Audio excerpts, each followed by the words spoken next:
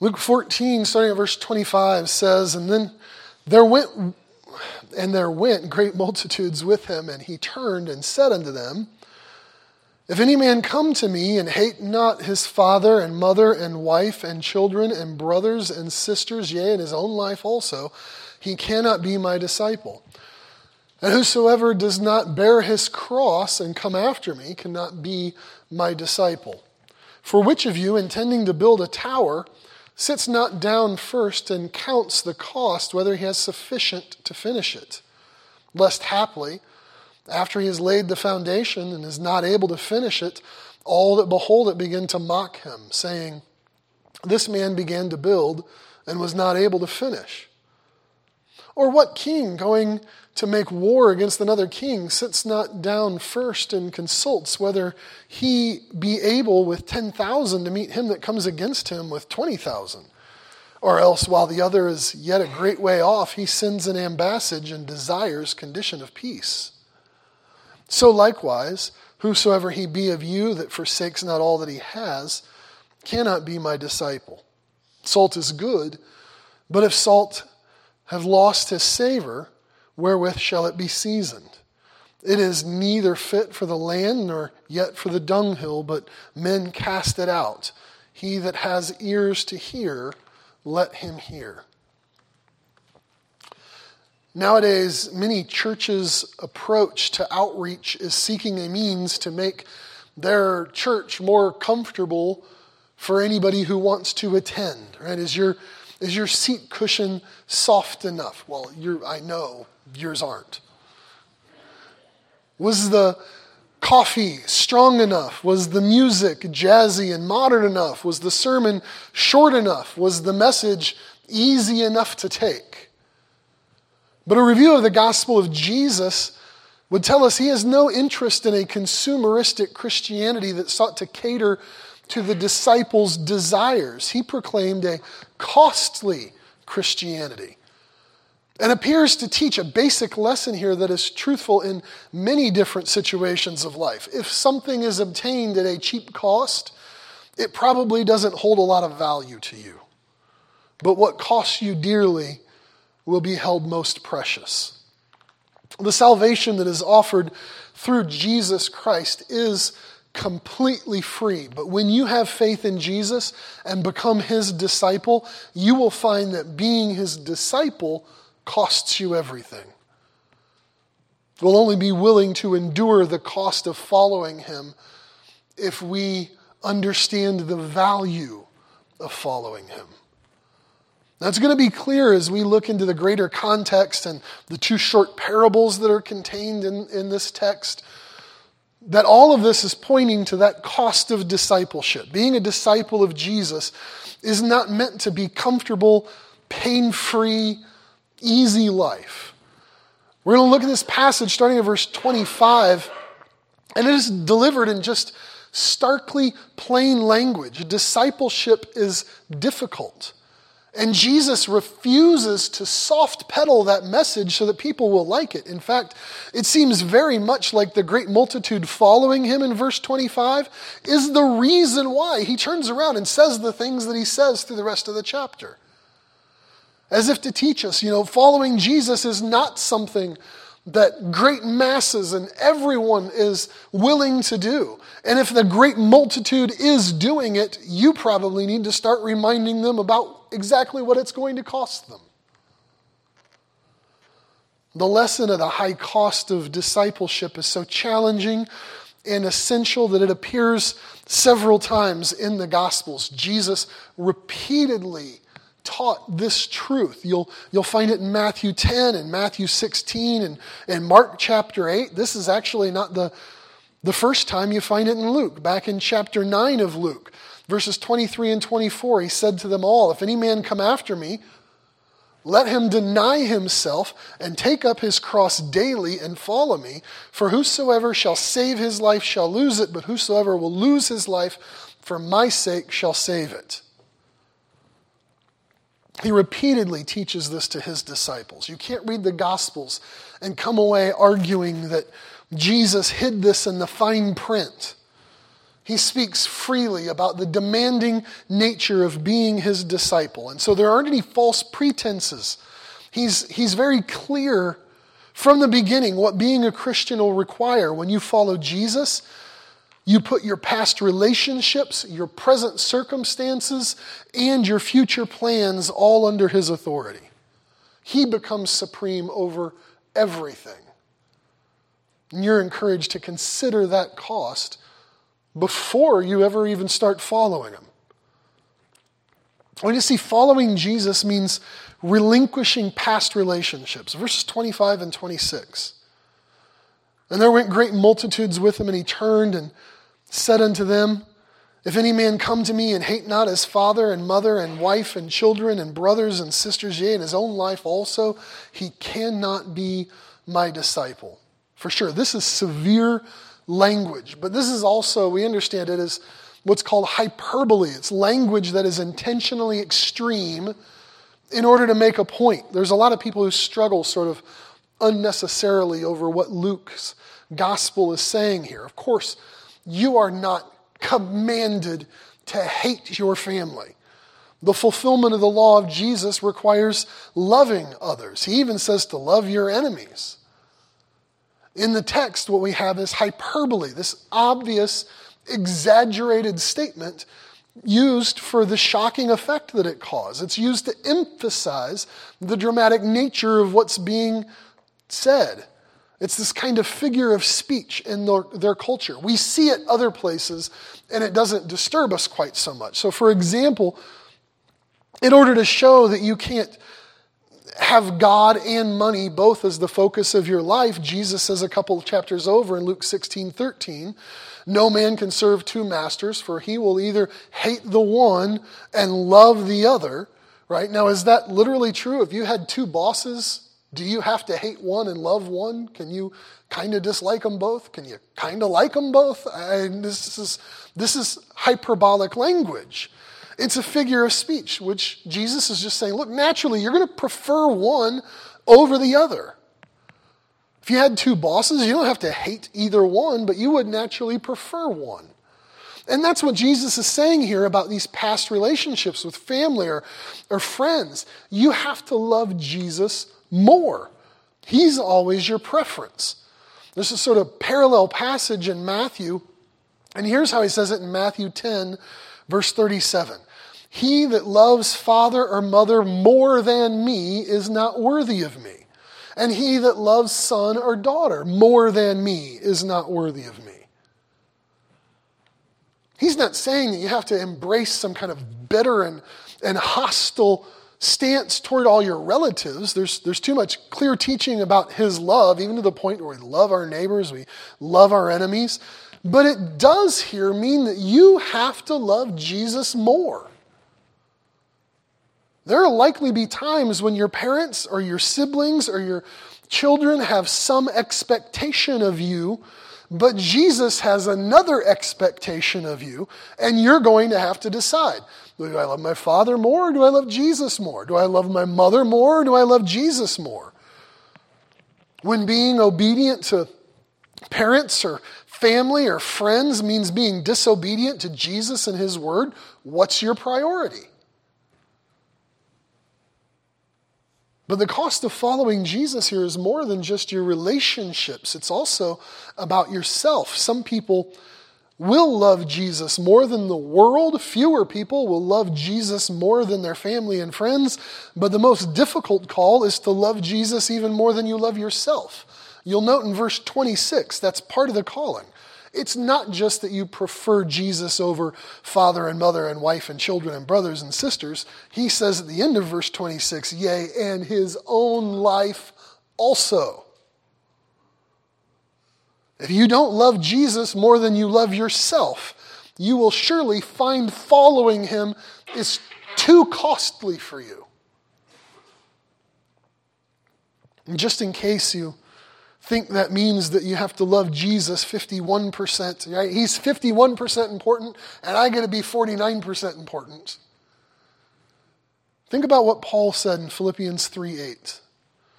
Yea, doubtless I count all things but loss for the excellency of the knowledge of Christ Jesus my Lord, of whom I have suffered the loss of all things, and do count them but dung, that I may win Christ.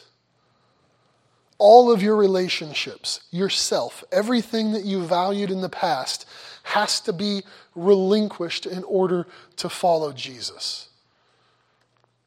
Remember, in the context here, verse 25, he's being followed by this great multitude of people, this massive crowd, and it is often Christ's purpose when he's being followed by a large crowd to put them to the test so that they'll face the real cost of discipleship.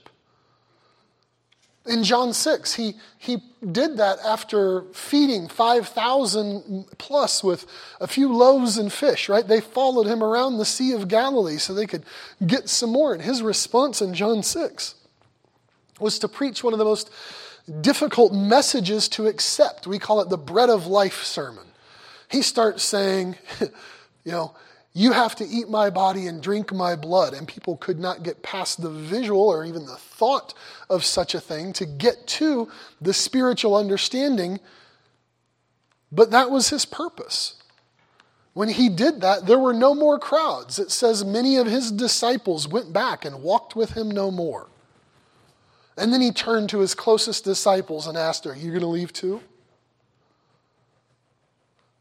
And so now he has this crowd with him in verse 25, and it says he turns around and he starts giving them a message, I think, that is designed to make some of them leave.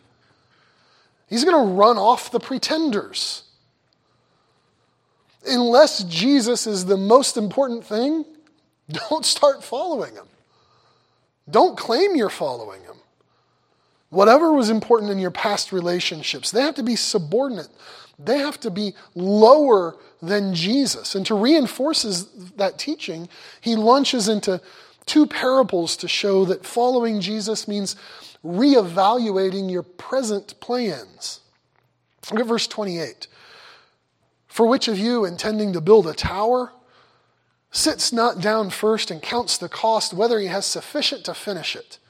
Lest haply, after he has laid the foundation and he's not able to finish it, all that behold it begin to mock him, saying, "This man began to build and was not able to finish." This first of two parables here is about a tower. Now, a tower is an obvious, it's a public project, right? We're not talking about, hiding behind your enclosed backyard fence and digging a hole in the ground where nobody's going to see it. A tower sticks up visibly, and that's an important part of this. Jesus says, look, people are going to see it. It's a major undertaking. Now, what he's describing here is probably a watchtower designed to be able to spot enemies far off or know if there's fires that have started, or also it can be used as a kind of grain silo until the crops are all dispersed. But a tower is something that sticks up and it's visible and everyone knows it. Everyone sees it. Just like being a disciple of Jesus should be that way. It's something that the people around you will know.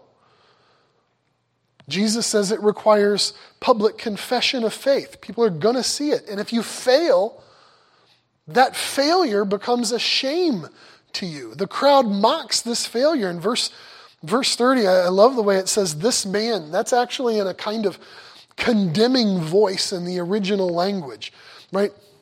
This guy, they're mocking. This guy, look at this genius. It's contempt. The people are mocking. They say he began to build a tower, but he can't finish it. It'd be childish not to count the cost. At home, there was one of my daughters in particular who loved to play with Legos, and sometimes the Legos would get left on the floor and I would find them, not on purpose, but I would find them. But whenever she would get a set, she starts putting it together and it comes in a box and there's a picture, there's instructions, and there's a number on the box that tells you how many Legos goes into it. And that thing gets made once, maybe. And after that, no kid I've ever seen starts counting Legos and building according to a plan. They just dump them out and start piecing them together into whatever frightened, mangled Franken creation they can come up with. That's the childish approach to building something, but adults can do the same thing. There's this place in Indiana. It's just north of Louisville, Kentucky. It's a little township called Marble Hill, Indiana, and there is an almost nuclear power plant there. Because there was a company named Duke Energy that in 1977 started building a nuclear power plant, and after they had put $2.5 billion, that's billion with a B, $2.5 billion into the project, they called it quits in 1984, saying they ran out of funding. And so they went in and they pulled out the fixtures that they could, auctioned those things off, made about $9 million back. And now there's a not quite nuclear power plant sitting there empty for 38 years. The company insisted it was a good idea because, this region doesn't have a working nuclear power plant. And the people are still saying, well, we still don't have a working nuclear power plant. Unless you want to embarrass yourself, Jesus said you'd better count the cost before you start to make sure that you're going to be able to finish. The word for finish here is the Greek word teleo. It's the same word that Jesus used on the cross when he said, it is finished. Here's a simple lesson. You'd better evaluate yourself to know whether or not your commitment to Christ is real, because it's going to be put to the test, and it's going to be put to the test publicly. If he's not the most important focus of your life, you're going to fail in some obvious and embarrassing way. And we've seen that in people, right?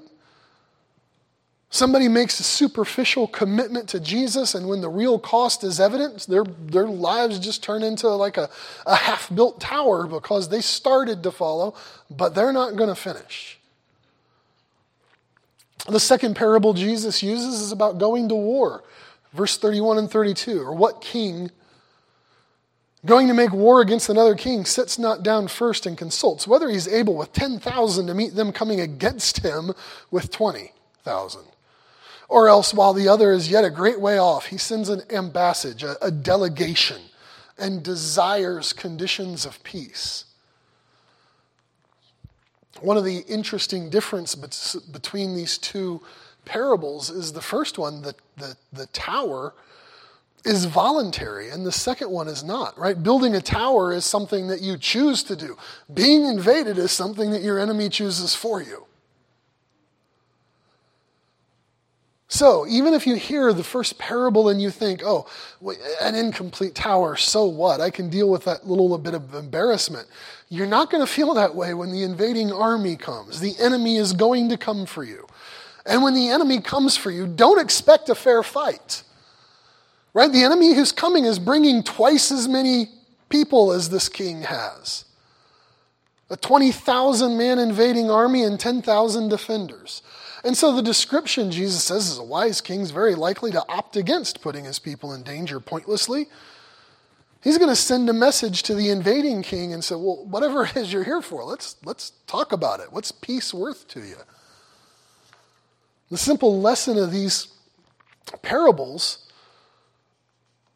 is that there's some things in your life right now that are worth serious contemplation. And being a follower of Jesus and the cost of it is at the top of that list.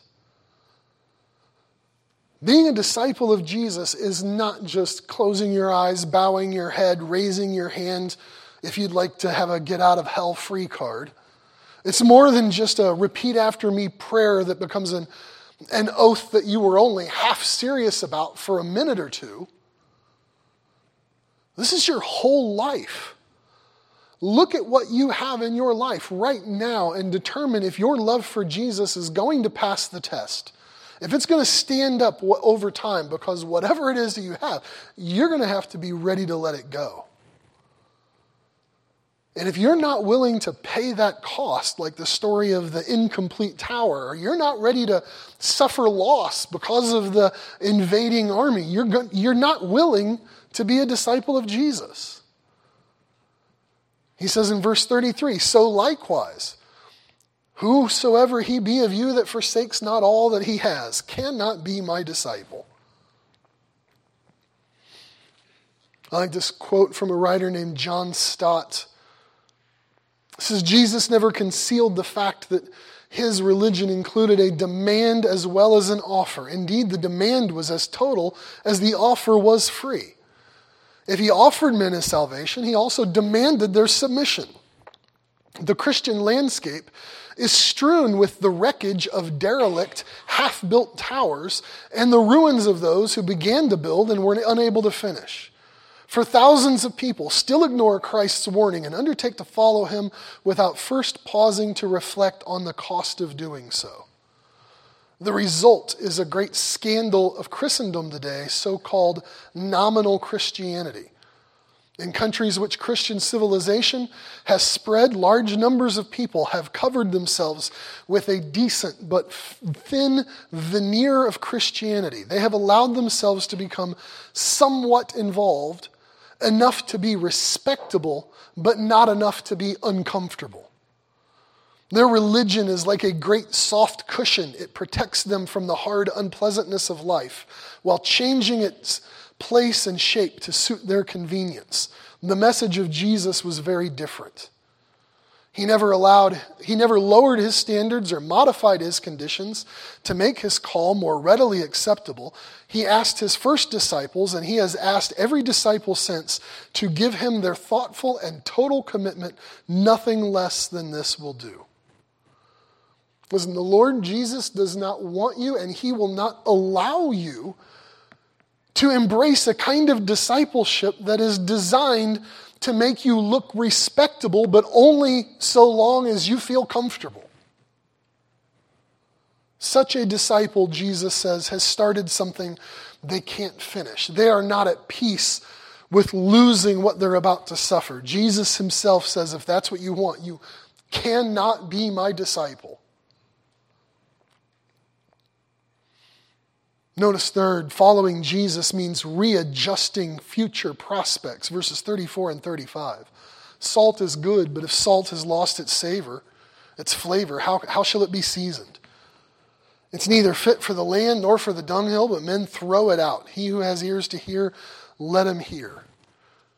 Jesus brings us the lesson on discipleship. Really, he's bringing it around full circle to something he's taught before in the Sermon on the Mount, salt and light. This time, the prospect is a little different and even a little more threatening because it's answering the natural question that some of the disciples would have had at this point. I'm sure there are people standing around Jesus right here in this text going, well, what if I'm not really committed?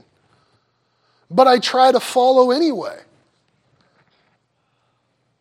And the answer is your future prospects are dim indeed. You're going to be like salt that loses its flavor. It loses its ability to be a preservative. It's not good for anything, but to be discarded. And as harsh as that sounds, Jesus is saying that's the reality. He doesn't have any use for that kind of disciple. What's the point in keeping around unsalty salt? Now, I'm sure there were people there and maybe here who can reflect back on their life and think, well, you remember that season in my life where I was really committed? But if that commitment is something that was in the past, was it really commitment to begin with? Because genuine commitment to Jesus, he says, he's looking for a kind of loyalty that lasts. He's looking for loyalty that lasts because a true disciple is ready for the end when they start. There's a verse we skipped, or there at least a little phrase we skipped. I mean, we read it, but I didn't really talk about it. But it's earlier in the text. It's up in verse 27, and it's dealing with that future prospect. Verse 27, whosoever does not bear his cross and come after me cannot be my disciple. I know this isn't the first time you've heard that expression of bearing your cross or taking up your cross. It's popular to say whatever difficulty it is that you have in particular in your life, that's just my cross to bear. But your cantankerous spouse or your wayward child or your arthritic shoulder are not your cross to bear. Nor does wearing a cross come anywhere close to what Jesus meant by bear your cross and come after me. You put yourself back in the shoes of the original audience that he's talking to. When Jesus says, you take up your cross and follow me, he's talking to people who were occupied by the Roman army. They had seen crucifixion happen frequently as a way of intimidating the population. And they knew when they saw a man walking down the street carrying the crossbeam over his shoulder, he was surely headed to an ultimate destination that he was not coming back from. You want to follow Jesus? Jesus says, you follow me, you are a dead man walking. Your life is forfeit. You're like a man who's walking toward crucifixion, resigned to the fact that everything you had is gone. Really, when you think about the things in your life, you can reduce it to kind of a very basic, short list. Your relationships, your stuff, and you.